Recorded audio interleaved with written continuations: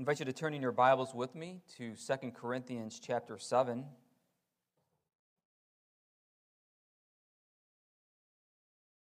If you are using a Pew Bible, that can be found on page 1148.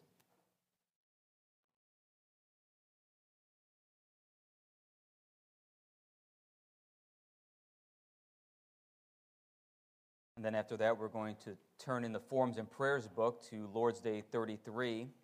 The page number there is indicated in the bulletin as well, page 238. In chapter 6, Paul talks about that the Christian is not to be unequally yoked with unbelievers. And now he begins to explain that later on at the end of chapter 6, that God's people are to be separate, to not be of the world, though living in the world. We are not to be unequally yoked with unbelievers. And now he starts at chapter 7. Since we have these promises, beloved, let us cleanse ourselves from every defilement of body and spirit, bringing holiness to completion in the fear of God. Make room in your hearts for us. We have wronged no one. We have corrupted no one. We have taken advantage of no one. I do not say this to condemn you, for I said before that you are in our hearts, to die together and to live together. I am acting with great boldness toward you. I have great pride in you. I am filled with comfort. In all our affliction, I am overflowing with joy. For even when we came into Macedonia, our bodies had no rest, but we were afflicted at every turn, fighting without and fear within. But God, who comforts the downcast, comforted us by the coming of Titus, and not only by his coming, but also by the comfort with which he was comforted by you, as he told us of your longing, your mourning, your zeal for me, so that I rejoiced still more. For even if I made you grieve with my letter, I do not regret it, though I did regret it, for I see that the letter grieved you, though only for a while. As it is, I rejoice, not because you were grieved, but because you were grieved into repenting, for you felt a godly grief, so that you suffered no loss through us. For godly grief produces a repentance that leads to salvation without regret, whereas worldly grief produces death. For see what earnestness this godly grief has produced in you, but also what eagerness to clear ourselves, what indignation, what fear, what longing, what zeal, what punishment. At every point you have proved yourselves innocent in the matter. So although I wrote to you, it was not for the sake of the one who did the wrong, nor for the sake of the one who suffered the wrong, but in order that your earnestness for us might be revealed to you in the sight of God. Therefore, we are comforted. Thus far, the reading of God's word. Let's ask the Lord blessing in a time of prayer. Oh, Father in heaven, we pray, Lord, that you would give us ears to hear and eyes to see what the Spirit is teaching the Church of Jesus Christ. May you grant us wisdom. May you grant us understanding. And may you grant us a willing heart, a believing heart, that we may walk in Christ and live lives that bear fruit in accordance with repentance. In Jesus' name we pray. Amen. Congregation, I invite you to turn in your Forms and Prayers book to 238, Lord's Day 33. There are 4 questions to this Lord's Day. I will ask the question, congregation, let us respond with the answer. What is involved in genuine repentance or conversion? 2 things: the dying away of the old self and the rising to life of the new. What is the dying away of the old self?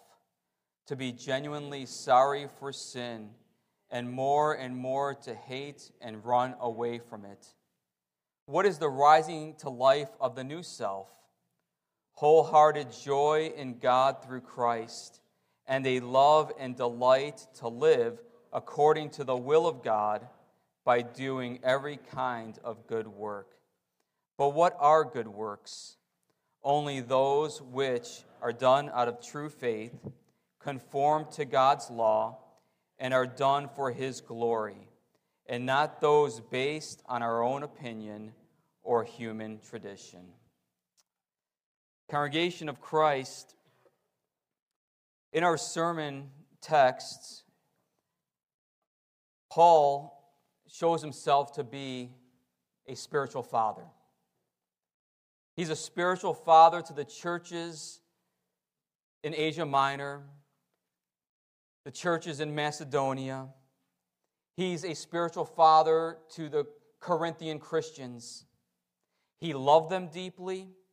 He wept for them bitterly, shedding many tears, and he pleaded with them. He was like a father to them, a spiritual father. Earlier in this epistle, Paul shows once again his fatherly love for them. In chapter 2 brings a bit of context into our sermon text this evening, chapter 7. Where at chapter 2, verse 1 and following, Paul says, "For I made up my mind not to make another painful visit to you. For if I cause you pain, who is there to make me glad but the one whom I have pained? And I wrote as I did, so that when I came, I might not suffer pain from those who should have made me rejoice. For I felt sure of all of you that my joy would be the joy of you all. For I wrote to you out of much affliction and anguish of heart, and with many tears, not to cause you pain, but to let you know the abundant love that I have for you." Paul wrote another letter, a letter that we don't have possession of. It's known as the severe letter. Paul, like a father, wrote them a severe letter. We don't know exactly the sin involved. In chapter 2, there's a section there about someone who sinned and who grieves deeply, and that the congregation ought to forgive this brother, lest he become overwhelmed in grief. But at the end of the day, it's difficult to know exactly what Paul is referring to in our text in chapter 7. What particular grief they suffered from, what Paul was specifically addressing. Congregation, I want to tell you that discipline is difficult and painful. That's what Paul, as a spiritual father, is doing. Discipline is difficult and painful because correction hurts. If you have a broken bone and it needs to be placed back into position, that hurts. Spiritual correction hurts. It's difficult and painful for the child, but it's absolutely necessary for shepherding the child's heart and character. In fact, the Bible teaches that one who does not discipline his son actually proves that he hates his son and does not love his son. So Paul is a spiritual father who shows his deep, deep love for these people, these believers. Discipline is difficult and painful not only for the child, but for the one who does the discipline himself.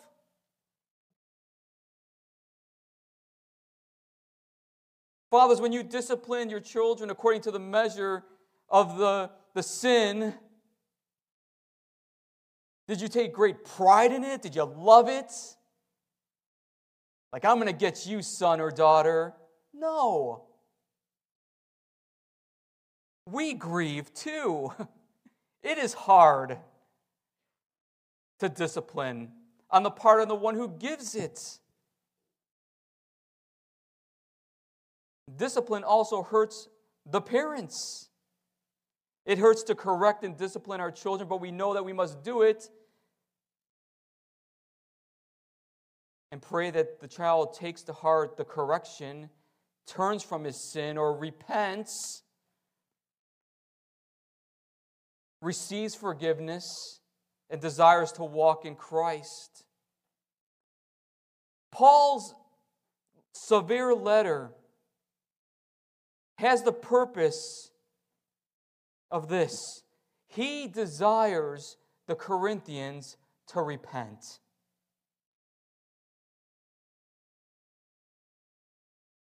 To know the mercy and grace of God in Christ. This evening, we want to look specifically at verse 10. If you look with me in your Bible, for godly grief produces a repentance that leads to salvation without regret, whereas worldly grief produces death. This will be interpreted in light of and implied in light of its context, particularly chapter 7. And so the theme of the sermon is taken right from the verse. Godly grief produces genuine repentance, or godly grief produces repentance.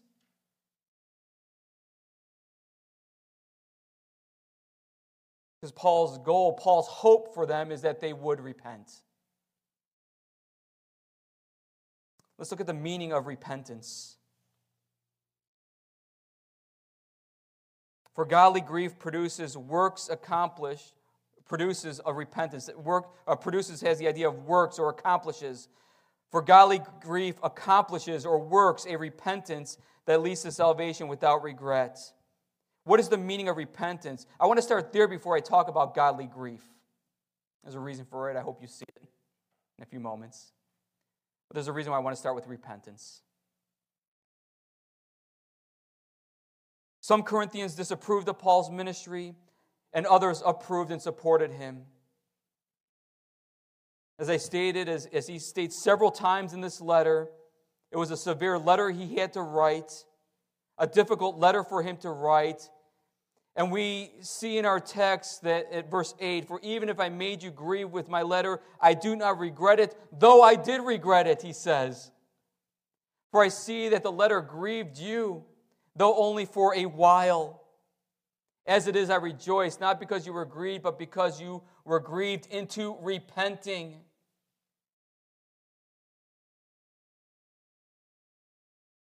Paul regretted it at first because they were grieving and hurt by the letter. Because they grieved, he grieved too. Like a father grieves at the measure of discipline upon his son or daughter. However, they suffered grief only for a moment, says verse 8. You see that there, only for a moment. Actually, it's literally only for an hour, which is a way of saying a momentary time. And they had a grief that led to repentance. The severe letter led to repentance, and because of that, he no longer regretted it. Because that was his objective. That's what his hope was. Repentance comes from a Greek word that means to change your mind, a turning of your mind, a change in the inner man. Genuine repentance is a turning away from false gods and idolatry to the true God and His Son Jesus Christ. Remember, by nature we are children of wrath. By nature we are following the course of this world and the prince and power of this world. But repentance turns you the other way, and you're going towards Jesus and towards the Lord and His ways. Paul rejoiced in the Thessalonians. Why? Because they turned from false idols to the true and living God. That's repentance.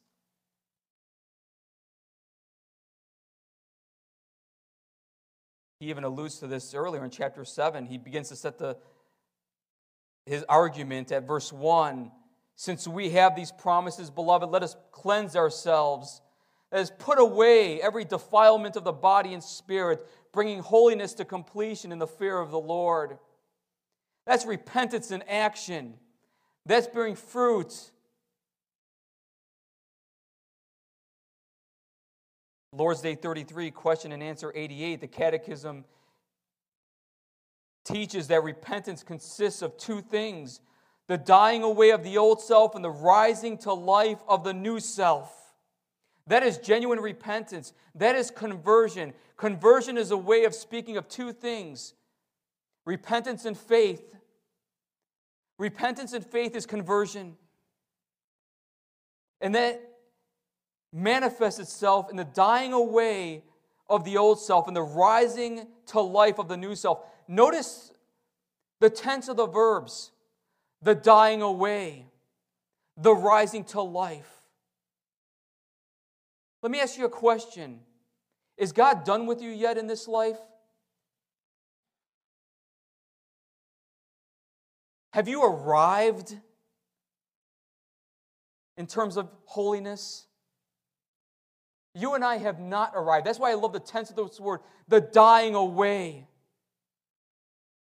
Genuine repentance manifests itself in a continuation, a continuous act of God's grace by the Spirit in one's life, where the flesh is being put to death daily, and the rising to life in Christ, the new self, is being manifested more and more, day by day. Because Paul loved God's people, Paul corrected them. He corrected them. For even if I made you grieve with my letter, I do not regret it, though I did regret it, for I see that the letter grieved you, though only for a while. You were grieved into repenting. Some think that Paul, when he wrote this, was emotionally disturbed, that he was going through emotional trials, that he sent that severe letter prematurely and he felt regret for sending it. He was repenting, they believe. Was Paul thinking rightly? Did he prematurely send that letter of rebuke and correction? Paul could have ignored the issues in Corinth, but he would have been accountable to God. Paul could have neglected his shepherding responsibilities, but he would have been derelict of duty and accountable to God. Paul is a spiritual father, and as such, he was duty-bound to call them to repentance, even if the correction hurt him and grieved him.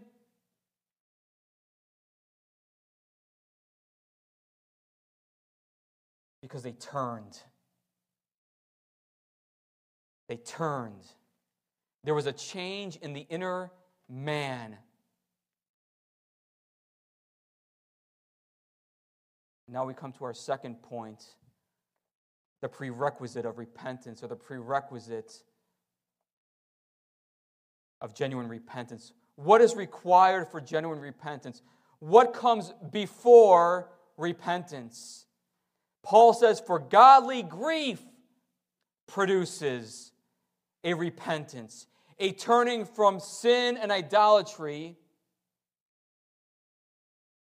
that leads to salvation without regret, whereas worldly grief produces death. Paul differentiates between a godly grief and a worldly grief. Godly grief is the one that accomplishes a repentance, or works a repentance, or produces a repentance in the life of a believer. Not worldly grief. Because godly grief is a godly sorrow for sin. It doesn't come from man's nature, but it's the work of God and His Spirit in the life of the Christian, a work of His grace. The Holy Spirit convicts us of unrighteousness. The Holy Spirit convicts us in our hearts that we have grieved God, that we have sinned against God, that we have sinned against God's law and commandments. This is important. You're probably thinking, well, duh. But wait till I get to worldly grief and what that's like in a few moments.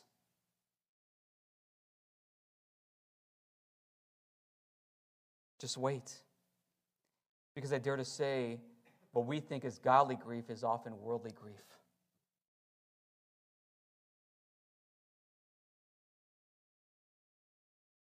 The Holy Spirit convicts us of unrighteousness and creates in us a godly awareness, understanding of our sin and misery, leading us to a godly grief or sorrow for sin.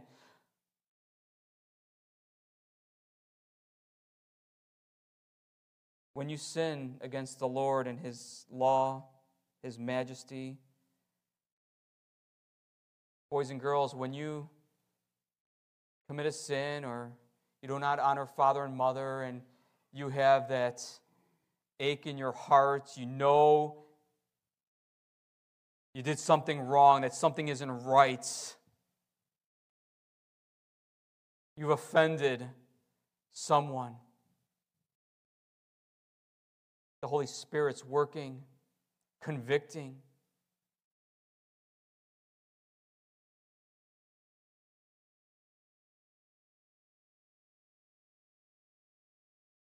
We're reminded and convicted by the Spirit of our offenses against God and His majesty.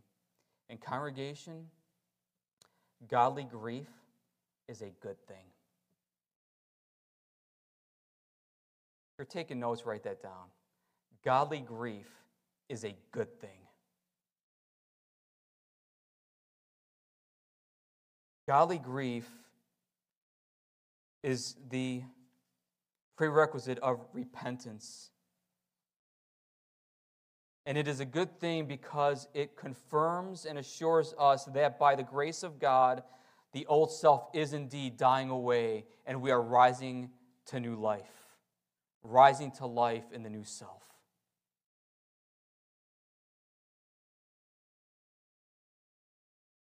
God the Holy Spirit is sanctifying and transforming us as He demonstrates His power in us to crucify the old self and to put on a new self in Christ. You and I haven't arrived. God is doing a work by His Spirit. And this confirms and assures us, this godly grief confirms and assures us that He is doing a work. Godly grief is a good thing also because it confirms our love and desire to love God more and to run from sin. Is that not a good thing?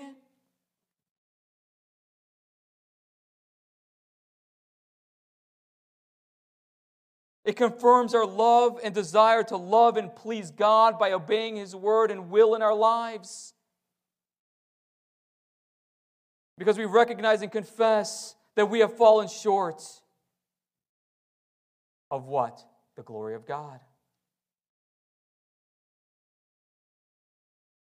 By way of a biblical illustration, and probably the most notable parable in the Bible, is the parable of the prodigal son, which I like to call the parable of two lost sons. The son rejects his father, essentially, asks for his inheritance.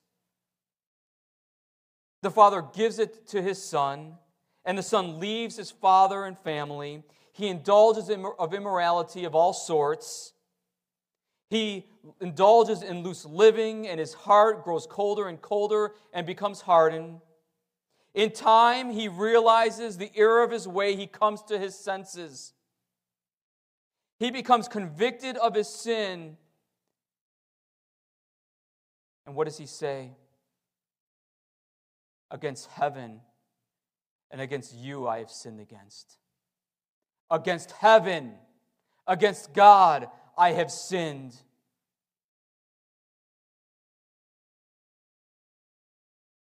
He knew the depravity of his heart when he realized the consequences of his sins. Life isn't working as I had hoped. Wealth and loose living didn't bring him peace and contentment. He then came to his senses and remembered what? His father's goodness. He returned home, saw his father, ran. His father ran to him. He confessed his sins to his father. This is a beautiful example of godly grief.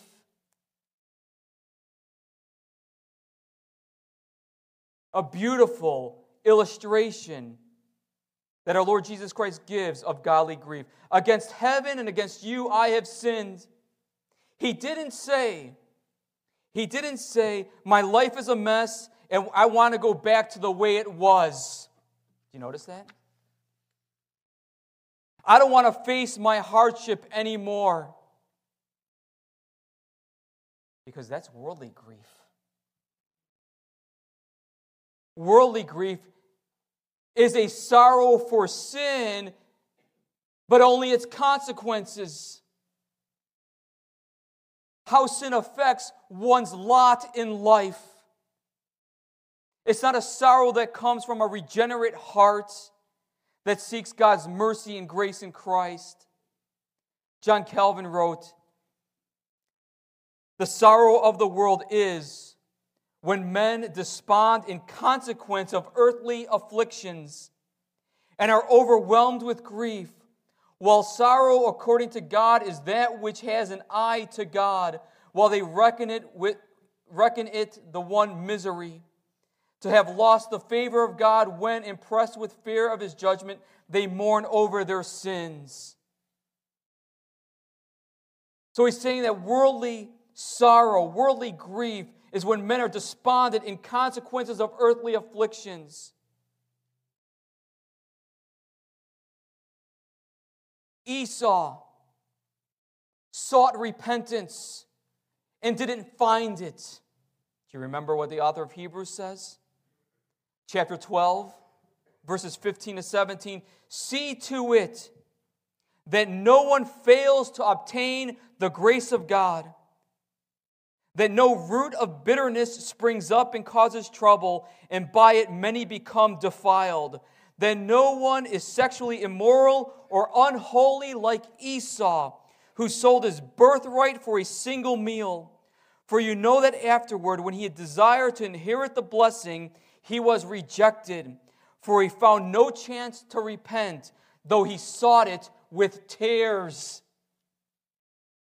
He was sorry for the consequences. He was sorry that he didn't receive the blessing.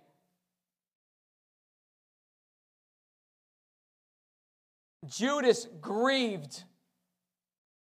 And he grieved deeply, didn't he?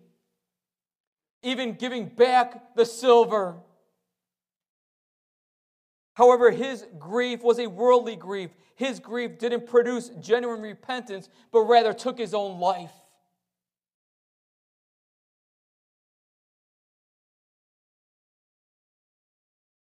How about in the home? How about a child in the home who grieves because he grieved his parents and sinned against his parents, but doesn't understand or know that he offended God?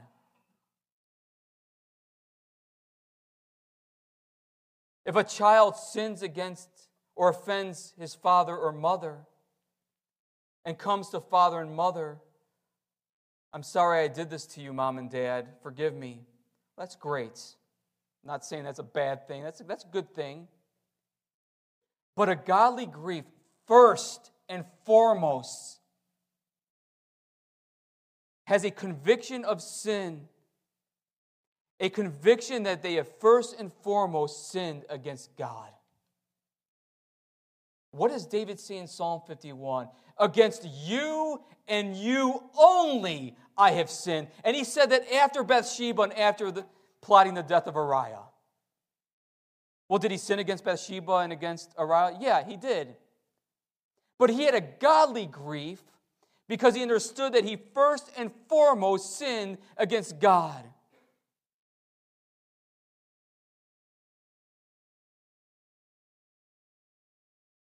And so parents, when your children come to ask for forgiveness, are you teaching them and showing them the gospel? And teaching them and showing them what godly grief is and looks like? "I'm great, child, that you came and asked for forgiveness. I forgive you." Have you asked God to forgive you?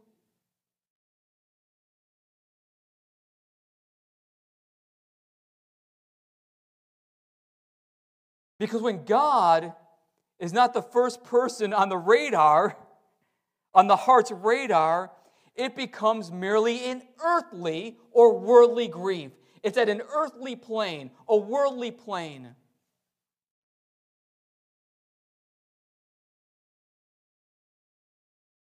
And we learn from these examples of Esau and Judas. We learn that genuine repentance doesn't manifest itself in our tears and sighs and groanings.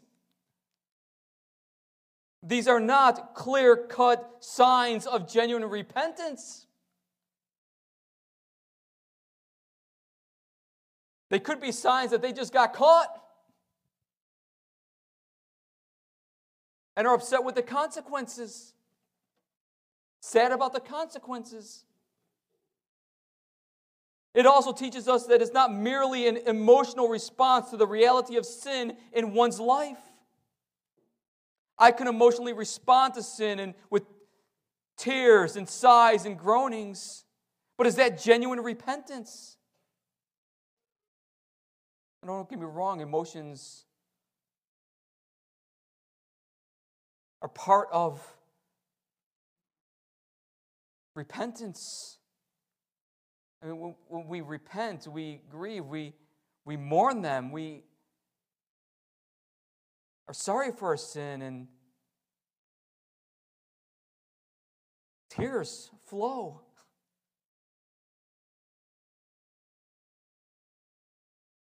But it's not the litmus test for genuine repentance. No, godly repentance, as described, produces a genuine, godly grief produces a genuine repentance. I'll give you another example. An addict may grieve his sin of alcoholism or drug addiction or sex addiction. He may grieve this addiction, these addictions, and actually turn from these, have a sorrow for these sins, especially the effects that they have upon family members who suffer in the process and who grieve in the process. But if it's only a matter of the earthly plane, of being sorry for its consequences, of what it's caused in the family, in the home, and even in one's own life, that's a worldly grief.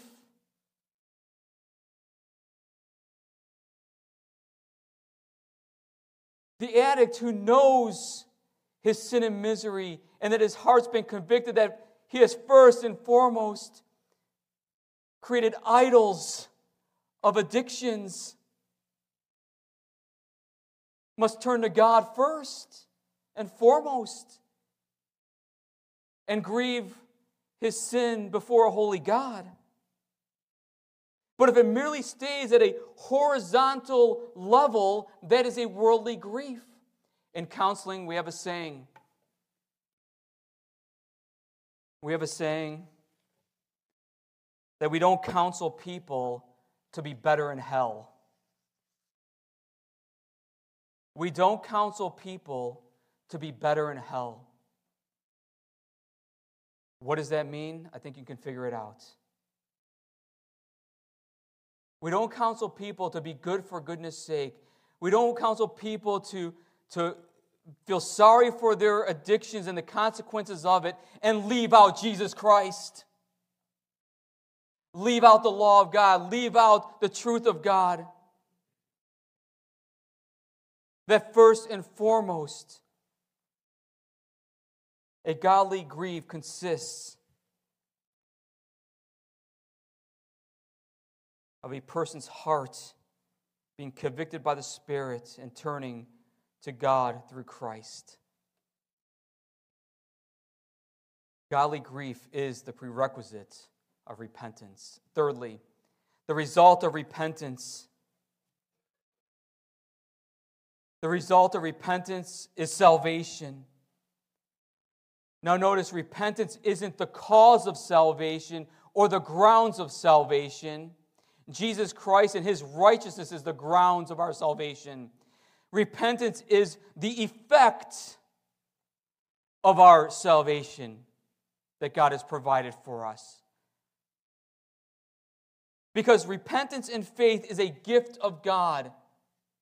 If we say that repentance is the grounds of our salvation, then we're talking about a works righteousness or a salvation by works. You have to work up repentance to be saved.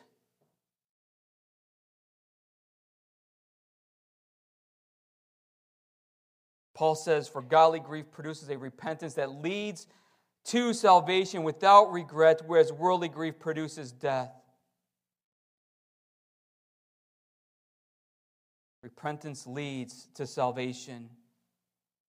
Repentance shows the work of Christ and His Spirit in the lives of His people. He has worked godly grief in His people. He led the Corinthians to godly grief by His Spirit.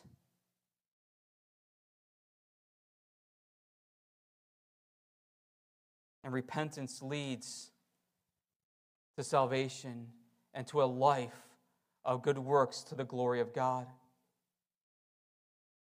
Good works to the glory of God. John the Baptist said to the Pharisees and scribes, bear fruit in keeping with repentance. So genuine repentance shows itself in a transformed life, a life changed by God. How do we know if a person is truly repentant or genuine? How do you know if you have genuine repentance and have salvation? Do you trust in Christ for the full forgiveness of sins? Do you trust in Him for eternal life?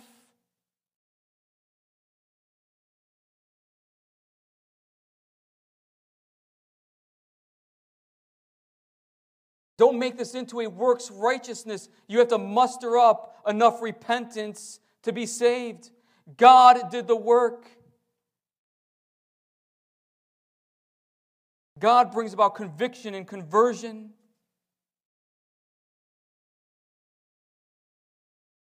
Do you have that confirmation in your heart by the Spirit and Word that you belong to Him?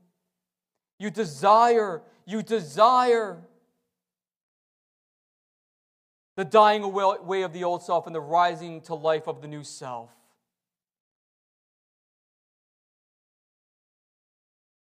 Catechism asks, but what are good works? Only those that are done out of true faith, conform to God's law, and are done for His glory, and not those based on our own opinion or human tradition. God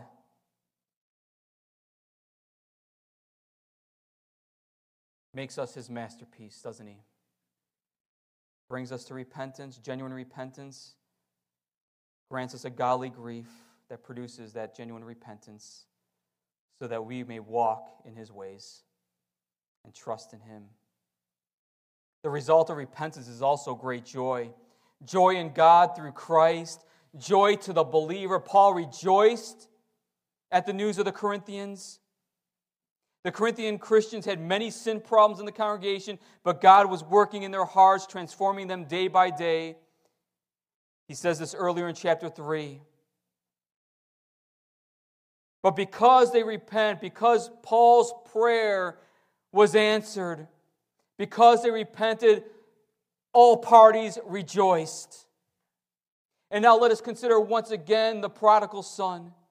There was great, joy and celebration when the son returned. The father embraces the son, decks the son in the finest clothes, calls for a great celebration. The elder son was greatly displeased with the father, but the father says it was fitting. It was fitting to celebrate and be glad, for this brother of yours was dead and is alive. He was lost and is found. Your brother repented. He turned. So let's be joyful about it. And it makes me wonder if the younger brother now had a godly grief and the older brother had a worldly grief.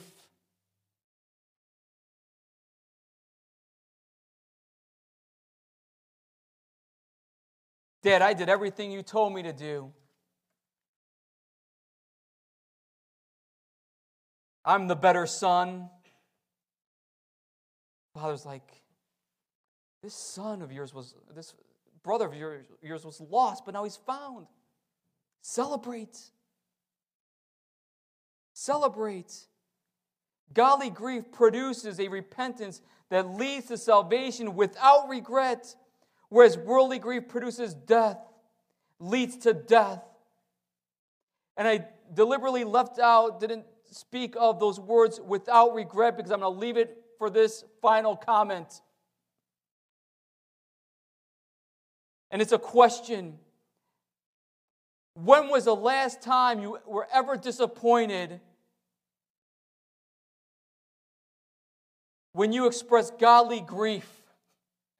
When was the last time you regretted repenting? Can you ever think of a time when you regretted that? Paul says, without regret.